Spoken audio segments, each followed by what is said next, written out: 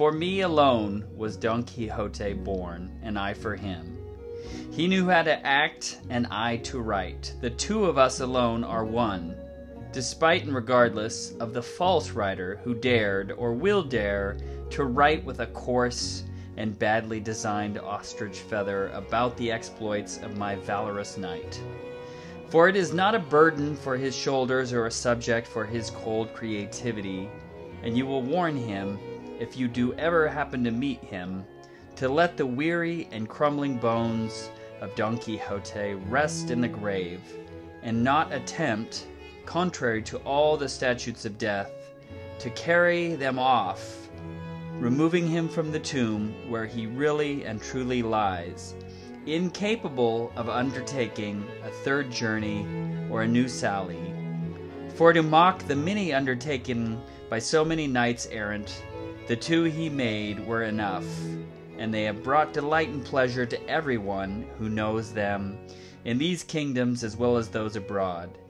And with this you will fulfill your Christian duty by giving good counsel to those who do not wish you well.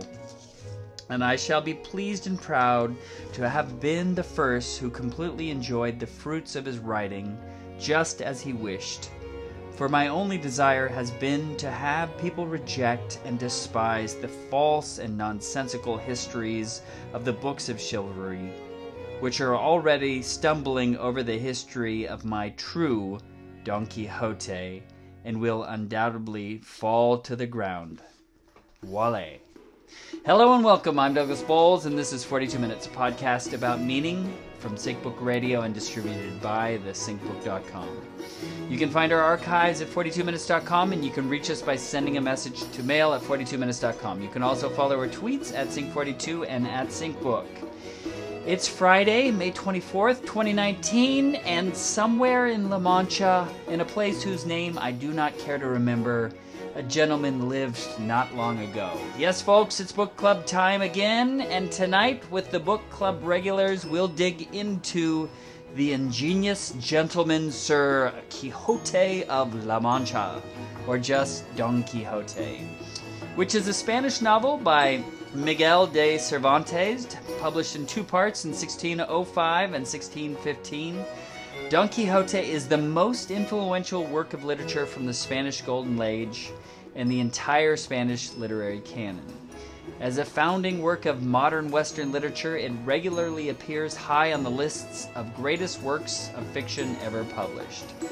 The story follows the adventures of a noble who reads so many chivalric romances that he loses his sanity and decides to become a knight-errant, reviving chivalry and serving his country under the name Don Quixote de la Mancha. He recruits a simple farmer, Sancho Panza, as his squire, who often employs a unique earthy wit in dealing with Don Quixote's rhetorical orations on antiquated knighthood. Don Quixote, in the first part of the book, does not see the world for what it is and prefers to imagine that he is living out a knightly story. Throughout the story, Cervantes uses literary techniques as realism, meta-theater, and intertextuality. The book has a major influence on the literary community, as evidenced by direct references in The Three Musketeers and The Adventures of Huckleberry Finn, as well as the word quixotic and the epithet Lothario. The latter refers to a character in the impertinently curious Man, a Nested Story that appears in Part 1. When first published, Don Quixote was usually interpreted as a comic novel. After the French Revolution, it was better known for its central ethic, that individuals can be right while society is quite wrong, and seen as disenchanting. In the 19th century, it was seen as a social commentary, but no one could easily tell whose side Cervantes was on. Many critics came to view the work as a tragedy in which Don Quixote's idealism and nobility are viewed by the post-chivalric world as insane and are defeated and rendered useless by common reality. By the 20th century, the novel has come to occupy a canonical space and one of the foundations of modern literature. And so, how are you guys doing? Are you ready to dive into this monster of a book? Oh, yes. Yeah. Let's do it. Yeah. Did everyone make it to the end of the Quixote? Yeah. Yeah.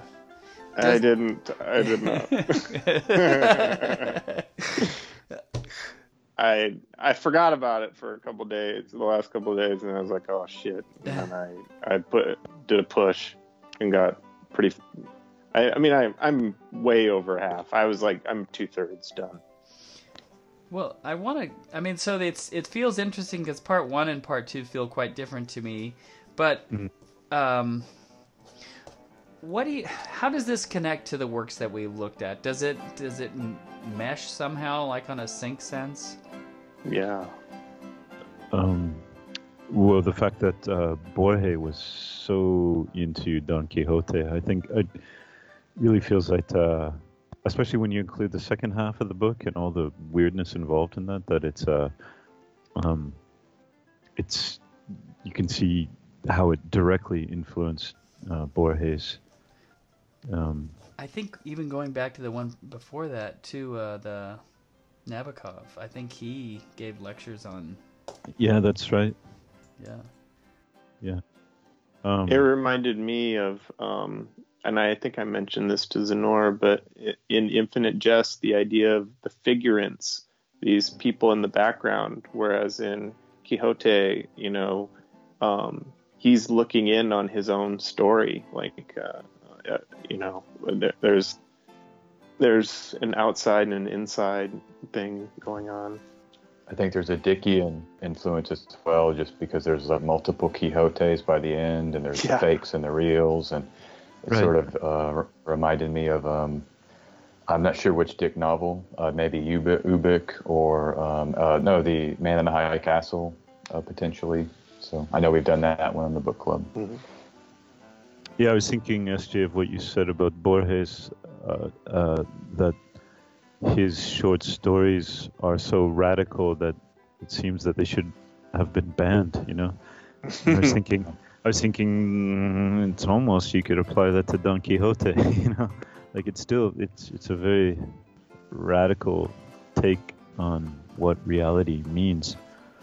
I think it was also radical from a social standpoint, but because these fools or these buffoons were making the statements, it's almost like I was thinking about like the fool is able to say the things that no one else can say because it's polite society, right? And so you can comment upon the whatever ills of the world are going on. So one of the interesting things to note is that we talk about Empire Light on this show, but Spain was the empire at that point in time. Philip K. Dick again. The empire never ended. Mm-hmm. Yeah, I saw. Yeah, there's a lot of flourish. Just to quickly say, these flourishes, philosophical flourishes, and at many parts of the novel. But there does seem to be this idea, like I remember particularly Sancho's wife has some lines that are like, well, why would I want that? Just let me ride the donkey. I'll get there quicker, and let me eat this barley or whatever it was. I think it was buckwheat, And so there's this kind of indictment of the falsity of maybe higher society at times. I mean, there's a lot in the book, but I did feel like there was a celebration of the lower class at multiple points in the novel. Yeah, I was going to say I watched this talk by Tariq Ali. Do you know that guy? He was basically like a 1960s radical. Now he's based in London. I think he teaches there. But he was talking that Don Quixote is really a lament for the days in Spain prior to 1492, when when all of Spain was unified, so-called, but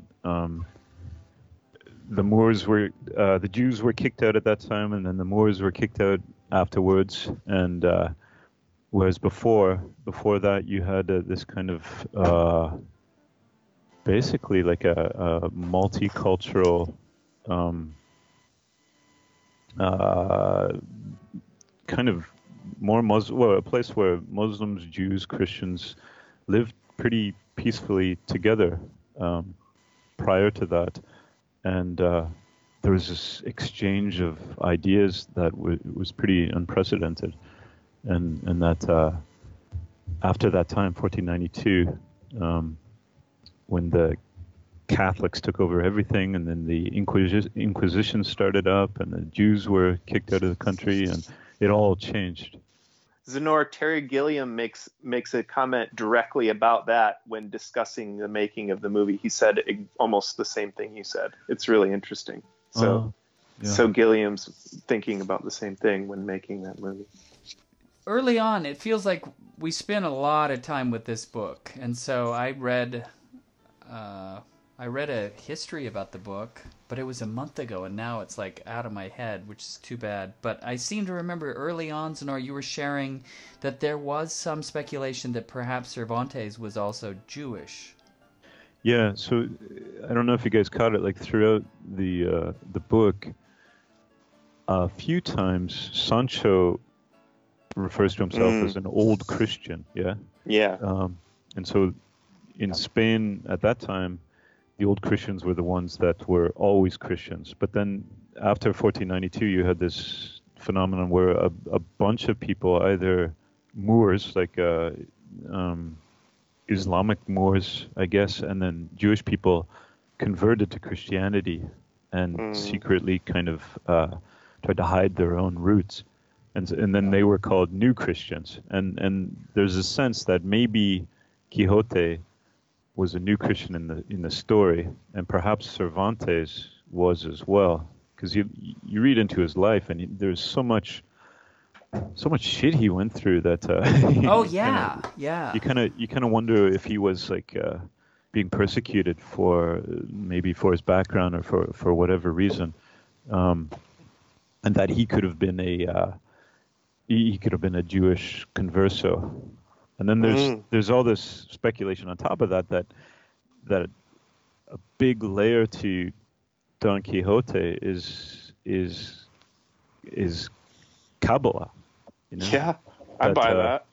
That Dulcinea was the Shekinah, or however you pronounce that, and Quixote himself was Quixote, which in Hebrew means truth. So that a big part of that was the Kabbalah, which is something we can talk about. I think it is kind of related to this idea of chivalry, right? Well, so it's interesting because Cervantes' first novel was called Galatea, and it was a pastoral. So that kind of links us back to that idyllic Arcadian thing that Nabokov was trying to capture. Yeah, and it was interesting that Galatea was one of the books that they almost burned when they're burning all of... which was a great scene. Yeah. That was great, yeah. I think the curator or something says, oh, I know this guy, Cervantes, yeah. he's not so bad, so we can save this book. But I think, there's something Cervantes might be saying is that, this looking back to this time, so it's the idea of making America great again. Like, how far back do you have to go to when it was good? Mm-hmm. And I think, Cervantes might have been saying that there wasn't a time. Mm. I mean, so it's funny because recently I heard Winona LaDuke say, "Oh yeah, you want to make America great? We need the 9 million herd of bison again. We need 3,000 varieties of corn." It's like, oh yeah, that was a great time. Huh? You need forests that stretch from the Atlantic all the way to the deserts, right? One thing I wanted to throw in here on the history and context is that time in Europe, I mean, and just to say in the text, the writer, the author, Cervantes, is clearly educated on like astrological, magical traditions and occult traditions that they were extant during that time, but they were taken on by all over. I mean, it's just references to the stars, Mars, Moon. I mean, these are just, ideas that would be common, I think, amongst that time. But you have even like in the Germanic world around the same time, people influenced by Kabbalah that were, I'm not sure if they would were Jews technically, but those ideas definitely seeped into even the occultism of Central Europe. And this is also around the time of Shakespeare. Yeah, And so exactly. to me, it really speaks to maybe like a trans-European sort of the educated elite of Europe would have been into these ideas. And Cervantes clearly has an education at a high level. And I don't think it necessarily means that there's, whatever his provenance is religiously or ethnically, I think that the evidence, it could be open-ended, given that he's educated like this, because I think a lot of people all over Europe were like dealing with these ideas. Yeah, that's exactly right. Like Doug, you were saying the time of this novel. So it was 1605, and then the next one was 1615. Which is a big space. 10 years, yeah. Yeah, we would call that a reboot now. Right. But just to put that in the context that SJ is talking about, it's like Bruno, he was burned at the stake 1600, right? And so this is just on the end of this whole wave of the Renaissance, the occult Renaissance, right? And then Shakespeare's coming out with his big tragedies around the same time, like the big four tragedies. Actually, I've gone now and I'm reading all of those after I finish this, just to get a better context of it. Mm-hmm. And then he dies. This is the thing. Shakespeare and Cervantes die basically on the same day. Like they don't know exactly for sure. Maybe, definitely in the same 48-hour space.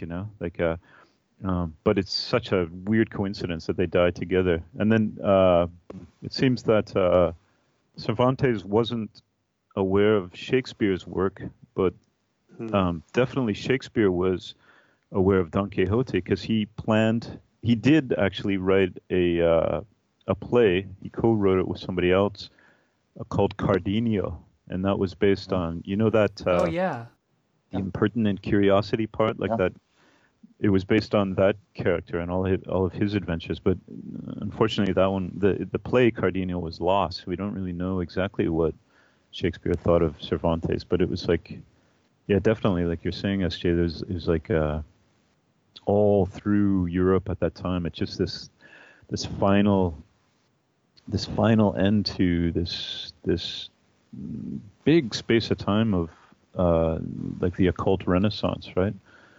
Yeah, I just want to throw in a little bit more context there, because so there's this famous book, Cornelius Agrippa's 3 Books of Occult Philosophy. Right. That comes out in 1533. I just looked it up. And that, he was gathering all of the information available to him, I think even earlier, around 1500, because the publication came way at the end of his life, but he wrote it as a young man. And that he was living in Austria, I think the Czech Republic, Italy, and so it was much farther east. But the other thing about that is that he was influenced by the Picatrix, which of course is a Spanish magical text, translated from the Arabic into Spanish in I think 1150, something like this. And so, it's going back to this idea of ideas coming through the what are we going to call the 1492 Spain, like Spanish, the Empire, and then before that was some kind of cultural milieu that was a kind of a utopian-like mix. But in that world, you had a lot of books that were saved from the Hellenistic world, translated into Arabic, and then traveled all the way through the Arabic world, through Spain, and then retranslated into Latin, and then given back to Europe. Not all the books, but many of them. And so there is this kind of, and this is at 1150, 1200. And so just to get some timing on this, there's, a several hundred-year cult and magical tradition that he seems to be heavily influenced by. And so does Agrippa about 100 years before, or 80 years before. Yeah, and SJ, he's parodying that sort of shift of because one of the Quixote books is found in a Moorish. Am I correct there? That the book, one of the Quixote books, is the narrator says has been retranslated from a Moorish text. What about, like, that was one of the first major points where, like, he stops it right in the grip of the scene, and he's like, well, this history ends here. And you're like, we need to go, and then he tells about, going into this bazaar to find the book so they can pick up the thread and see what happens in the key moment of action, right? Yeah, so this is how he presents himself, Cervantes. It's like the original story, like Dennis is saying, written in Arabic by this guy Sid Hamet Benengali, right? Yeah. And then that's translated into Spanish, and then Cervantes finds the translation and he edits the translation. So he didn't even according to his own fiction, like he didn't even translate it. He's editing a translation that is written by this Moorish guy. That we find out later in the book, in the second half, Don Quixote said, "All these Moors lie." Like they'll lie. So yeah. Can't trust it anyways. So it's like it's amazing. Like that seems something from a Borges short story. Like even how that's set up. When you enter into part 2, it's kind of a doozy because it does, like Dennis said earlier, it feels like you're inside the thing. Like before you were looking at it from the outside, and all of a sudden you're like inside it and you're like, what is going on? Like there's a joke and everyone's in on it. But so even like with the Dutch or the Duke and the Duchess parts where, they have this kind of long running gag that they're, teasing the two main characters for their madness. It's full on psychological warfare almost, like way beyond teasing, it just. But at some point, it just feels like the teasing becomes like the funniest, So when Sancho becomes a governor of an insula that's not really an insula, he's really the governor. Yeah. Yeah, it's like a Truman Show, and then by the end, I mean, it's so surprising because he kind of wakes up. And he says, all right, I'm really this guy again. That was some sort of acid trip, or a multi-decade delusion. And now I'm back to reality. What's the word that can... And nobody wants him to wake up. Yeah. At that time. Everybody else is so much a part of his trip that they don't want this world to end. Like have you guys encountered that word, Watico, I think it's called? It's it reminded me of that. And all of these narratives about enchantment at times really kind of wigged me out because, like, we can see that these levels in our own world, and and it's a little, it's distressing. Yeah, I think by the end, I mean, it could be a statement on mythology and like the collective psychosis that is culture. Does that? I mean, I don't know if McKenna was influenced by this, but it kind of has a McKenna-ish quality as well. Right. Culture is not your friend. It's a collective delusion. Kind of wake up in a dream. This kind of thing. Well, it's just the fact that in the second part, the first part exists. The first part exists as almost like a character in itself. The first part of the book, and then everybody that Don Quixote and Sancho meet almost have already read the first part. So it's like it's as if we read the first part, and then here's the real Don Quixote and Sancho in front of us. How do we interact with them? And then they're having to deal with all these people. They're having to deal with this kind of crazy fame, like a. And then there's the fake. There's the fake book. I almost felt like we needed to read the fake book to have that context and perspective of what that author said they were doing. Yeah. From what Cervantes and other critics that I've looked at, it seems that the fake book. Is just looking at the kind of formula of the first book, and then just tries to repeat the formula ad nauseum almost, Well, the fake book sounds like endnotes too, It's like this whole sub book, And then, but that's the other interesting thing is like the genre, like this, these tales, the Knight's Tales that he's mimicking. Like there's conventions that he's definitely adhering to, and at times it's like, he has so embodied this knightly tale that it's like, oh my gosh, this is just so much. With the florid language and the different things that they're supposed to be doing. Yeah, yeah. No, it's an incredible book. Like it's now one of my favorites ever. I think it's such an amazing book. I think. How is this of that time, Zenor? Like, yeah, you get the sense that it shouldn't be, but then now I'm reading Shakespeare, and Shakespeare is so incredible as well. It's and then so there's this question that has been asked to all these different authors, like subsequent to that time, like it's like the desert island question, right? If you had to go to a deserted island and you could only bring one book, what would you bring?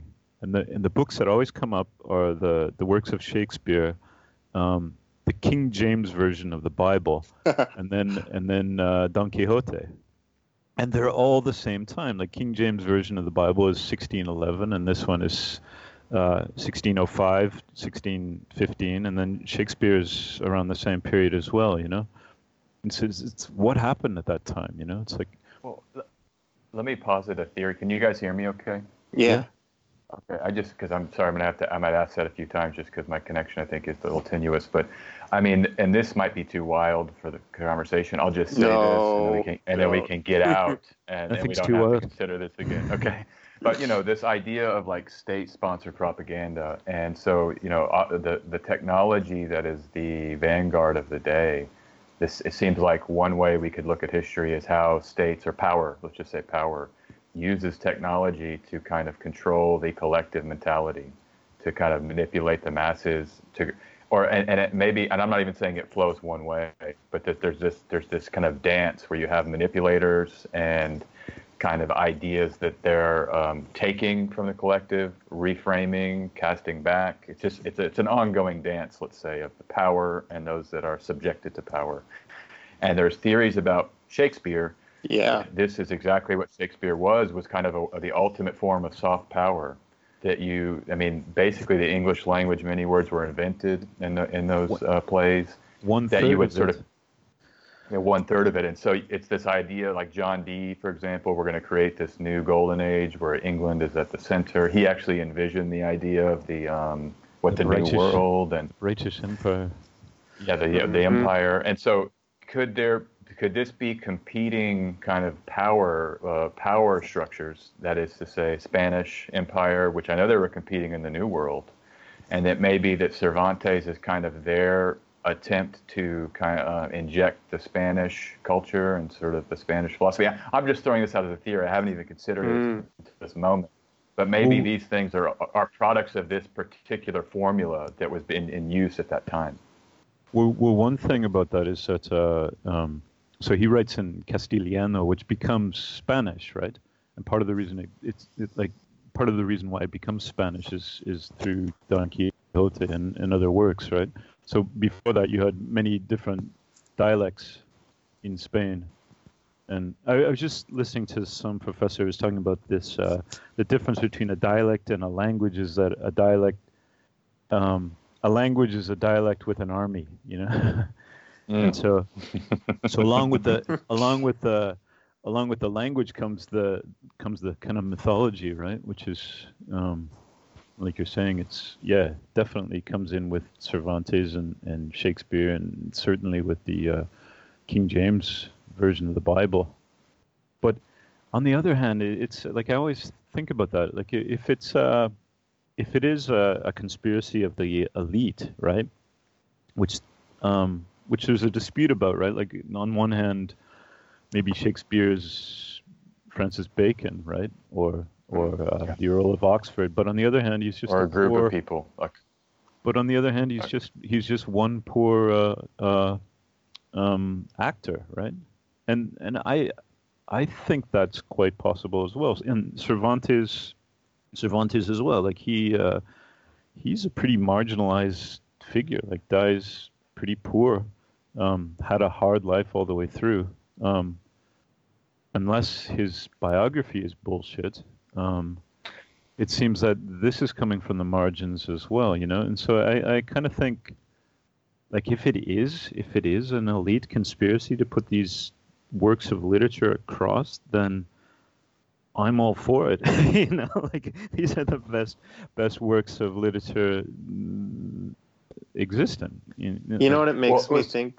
You know what it makes me think of is that, you know, like the convexity and or how the Death Star works in that all of these beams focalize to create the big beam in the Death Star. And I think consciousness can be like that, where all of that is focusing in, and one person ends up being the projection of all of that, the Right. language behind it. So I'm open to it being a collection of people that was working together to do it, but maybe it's something weirder, you know. I mean, I definitely think it's something weirder, but it's not necessarily entirely nefarious. yeah, Although I don't even mean I'm yeah. I'm sure it's not, you know, because like you can read these works and they affect us so strongly, you know, and they still speak to us, right? They still speak to us today. So I don't like Don Quixote's whole thing is it's all enchantment, right? But a number of times through the book, he says there are good enchanters and then there are evil enchanters, and there's kind of. So and to make my point, I didn't actually mean Death Star as an evil. I meant just the concave nature of it focalizing. Oh, sure. Yeah. I didn't mean that necessarily as an evil. Yeah. I caught that. I think. Well, and just to clarify my point, I mean, that's why when I said it, I was saying power and the interplay between power and its environment. To be specific, that I don't think it was three guys in a room saying, all right, I don't discount that. I think that could be part of what I'm describing, but I do think that power by its nature will take from its environment and reproduce and kind of give legs and financial support. I mean, to publish this stuff, like thousands of copies, I think in the novel or in the book by 1615, there's how many thousands of copies that were purported to have been distributed and sold? 30,000 or something. Yeah, some wild amount. So just to say, I mean, for me, that's part of the mystery. Like, they can both be true, and I think they both probably are true. That why do certain things have the enchantment? Why do certain ideas enchant such that power would say, okay, this is what I think we're going to sort of not censor, for example, and maybe the retool songwriter, or SJ. reutilize. Yeah, the songwriter from Under the Silver Lake. Yeah. Oh, in the Under the Silver Lake. Yeah. Well, so part one is so funny. So it is enchanting because it is so funny, but it's also like just brutal. Like, they are getting, you know, the snot kicked out of them at every step, and it seems like the brutality eases up in part two, and then also it's just part two is slightly different, you know, in that, like, Sancho becomes more like everything coming out of his mouth is like a proverb, and it's both kind of funny, but also there's a kind of wisdom to the things that he's saying. I feel like in many ways it's Sancho's story almost. He becomes more of the central character of the second novel. Yeah.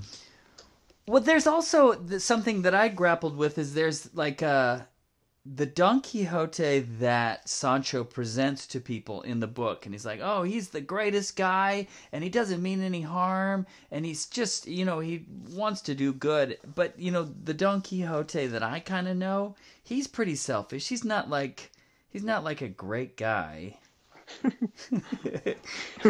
he's a dubious individual. I guess there is definitely like this ego that we're maintaining.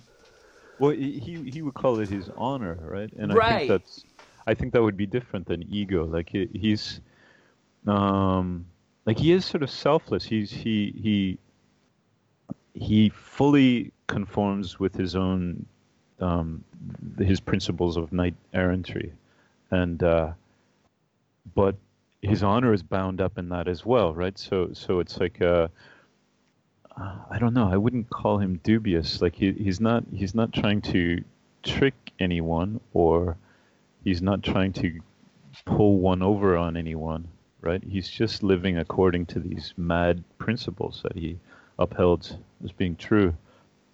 But part of that is like he's got to assert himself as Don Quixote de la Mancha. he has to. He's like a rapper or something, you know. That's part of his culture. Sometimes it's like his intention is pure, but if you were to remove his belief about a situation from the situation, it's clearly an insane, like toxic interaction. Like he's going to go attack some people walking on the road that are doing nothing wrong, you know. You know, and so there is this element that he is kind of bad in some ways if you remove this intention. Well, so the other interesting thing is that early on, and I caught it, was so according to Cervantes, Quixote is nearing 50. Mm-hmm. But for whatever reason, it seems like our cinematic portrayal of him is always in his 70s. Like, Yeah. and then if you start to think about Gilliam's characters, he tends to have kind of an older 70-year-old, almost Quixote-like madman. Well, Jonathan Pryce jokes about that. He said that Gilliam had to wait until he turned 70 to finally finish it. So, huh? But like Baron Munchausen or even the Imaginarium of Dr. Parnassus. Mm. Mm-hmm. You know, these are kind of that same archetype a little bit. Enchanter. Yeah, definitely a part of Don Quixote's character is he does have strength, you know, like he would have to have some sort of strength to do what he does. I think an older man of 70, it'd be hard to do what he was doing, I think. And he talks about all the time, like the strength of his arm, you know.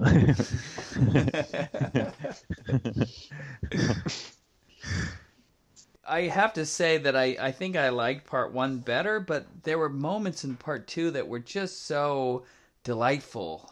You know, when he had, and I love that he kept changing his name. You know, so he was the Knight of the Sorrowful Face to start with, or maybe it was Sorrowful Countenance, and that was because he got all his teeth knocked out in part one, and it's bleeding everywhere. And she was like, oh. But then when he became the Knight of the Lions, man, that scene was just so great. It's like, what are you doing? Yeah. Everybody thought he turned lean. And then he just happened to come out of that successfully because the lion, I guess, was well fed and wasn't interested in him. Yeah. No, there's some hilarious bits in here all the way through this. The flourishes of like just wisdom. I mean, there was times that I was listening and just thinking, wow, this is really wise. You know, and sometimes it came from Don, sometimes it came from, Sancho. Don, by the way, I liked in the movie. He's like, Don. He starts calling him Don like he's just some old, some American middle-aged guy, so anyhow. But yeah, the wisdom, I was very impressed with setting everything else aside. There's the Cervantes took the opportunity to really convey some just wisdom about life that I think is very profound, things about relationships, and it seems like I think the role of like marriage or women should definitely be analyzed too, because it's so traditional in a way, but there's definitely this esteem for the feminine and this kind of respect for femininity and the honor of women. It's while on the one hand traditional, on the other hand I think admirable. He part of that was he had unmarried sisters.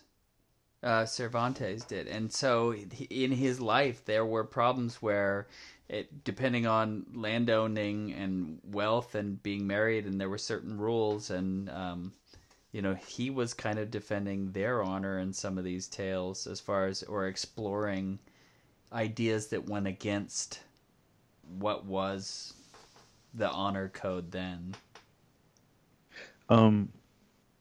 Doug, you mentioned in an email this connection of this book and the whole tradition of knight errantry and chivalry, and maybe stretching back to the troubadours. Yeah. Like this whole tradition, where and Joseph Campbell talks a lot about this as well, like this ideal, this feminine ideal, right, which might very well stem back to the Kabbalah or earlier sources, right? But yeah, just this idea that there's this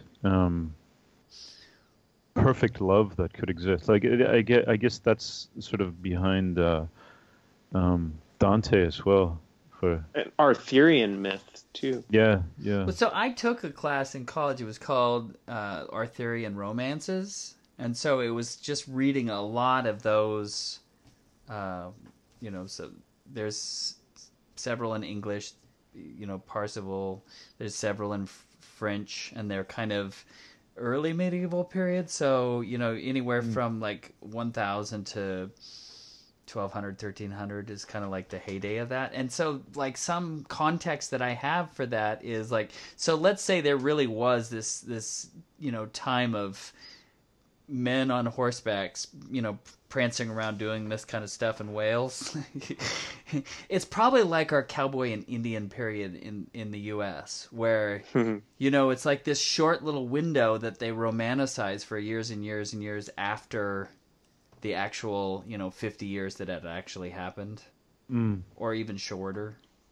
And I think for political reasons, and this is what I was kind of getting at earlier. I mean, this idea that it's American exceptionalism, it's the kind of saving the European savior. I mean, that narrative was essential even in the 20th century to justify the expansionism and the militarism.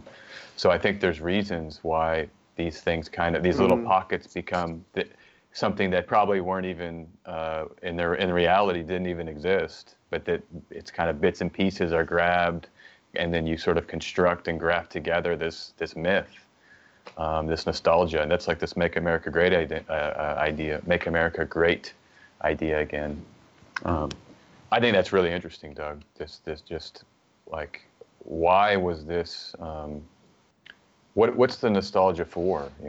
Was it great? Anyway, it's almost like this wasn't ever even real. It was just like this is kind of a fiction. It's a work of fiction. Anyhow. Well, I hear Lacey laughing there. What did you find? Did you make it to the end today, Lacey? I didn't make it to the end, unfortunately. I tried. And then I didn't either, Lacey. So, Lacey and I talked a little bit, and she said that at times there were lots of words. So, Yeah. So Don Quixote would just go off and just go on and on and on. You're like, come on. His speeches were so great, though. Like, it's just amazing. They were so great. They're very epic speeches. But yeah, I listened to it a lot driving, and so I'd be listening, and then it'd say the same thing over and a couple of times, and then I'd find myself like not listening and have to come back. Yeah. Sometimes rewind. But you gotta bump the speed up. Yeah, exactly. 1.5 times around. Yeah. But it was so funny, and so it was very enjoyable to be doing these long road trips and have that as entertainment. It was just like sometimes I had to switch gears and like listen to some music and get my brain back to like normal speed almost. Yeah. And it was like, I liked that it was these little snippets that then built this bigger picture. And especially the one with, with the inn and how many stories were within the inn and all the different characters and all their backstories. And I find his writing is beautiful and really painted. It was able to really paint the picture in my imagination and like really see all of it happening. I was easily drawn into the story, which I really liked. And then I love Sancho in the second half. Especially him as the governor. He's just that story really was entertaining for me because he was just so smart. And I was listening to it this morning, getting ready for work, and I was saying out loud, like, "Wow, Sancho, yeah, that's really great." You really showed that person how they weren't being truthful. Yeah, he became incredibly wise then. Yeah. Somehow, like Don Quixote can't believe it. Yeah. Okay. That part in the inn at the end of part one, what you're talking about, where all these stories come together, and it's just like a coincidence or synchronicity after synchronicity. It's just like this, like a storm that comes together, and everybody's connected. It's it's kind of over the top in a way, but it's interesting that that's all caused like by Don Quixote's madness. Like couples get together, rightful couples, two sets of couples get together, and brothers get together, and like it all just congeals into this big happy ending because of Don Quixote's madness. If that hadn't existed, then none of it would have taken place. Yeah, that is so true. Just to say on that, I think the purity, this is going back to the comment I was saying earlier, like his intention is so pure that I think there's a statement there that the purity of intention is a power in and of itself, that even though the person holding that intention is delusional and maybe even threatening lives by that delusion, ultimately that purity sort of wins the day, and these magical, beautiful things happen. This goodness happens. And I saw that more in the first book than the second book. The second book seemed to be more of like a tricksterism and this kind of weird, like modern. We talked about earlier. The second book to me feels like the one that's way more before its time in terms of like the 20th century, and more mercurial and occult, and these kind of unreality and all the things we already talked about. But yeah, the first book had this purity idea that I thought was quite profound and inspiring. So that's interesting because Zenora, you're taking him on as his terms, where he is embodying like that knightly ethos. You know, he is the courtly love, the troubadour mentality, and therefore searching for the eternal feminine. Yeah, we can't really judge him by our own worldview because he's in his own world. But what you're saying is he's taking that worldview and that little, glowing sun and bringing light to everyone around him. But it's hard because, there is, so sure, like, there's a balance thing because he's still existing in our world, and I just look at him like, what are you doing? It's kind of like a lot of people think that Faust is this great character too, but like because he's so driven to do whatever it is that he's doing, to explore, to find the truth, but that there's just all this wreckage behind him through his striving, so, and I look at Don Quixote the same way, where it's like, but you're right, boy, there's both. What I was reading about the different interpretations, or the different reception that Don Quixote received throughout the centuries, right? And when it first came out, everybody was just laughing at him, like you said, like just saying this guy's an idiot, like he's causing all this havoc, and it's just like, so when the book first came out, they kind of enjoyed him as just this insane, like just a madman who causes havoc. And then he starts to get more kind of respected towards 1700, and people take him more seriously. But then by the time of the Romantic period, 1800s, that period, he becomes this romantic hero, who dares to put the imagination in front of everything else, right? Like defy so-called reality and put the imagination first. And so he becomes this kind of romantic hero, and that lasts even to the modernist period in the early 20th century. And then from that time after, then there's all these different interpretations of, so it's maybe more of a kind of a realistic backlash against him. But for a while, especially the Romantic period, like I'm saying, is like he's this hero, you know. He's like the. But you can tell for certain people he's still like that. Like Sub-Commander Marcos, you know, the guy who used to lead. He didn't call himself a leader, but basically he was a spokesperson or maybe the leader of the Zapatistas in Mexico, this kind of anarchistic, revolutionary peasant group in the 90s. And he loved Don Quixote. Don Quixote was like his Bible, and he said it's the something like it's the best book out there on guerrilla warfare that exists, or something like that.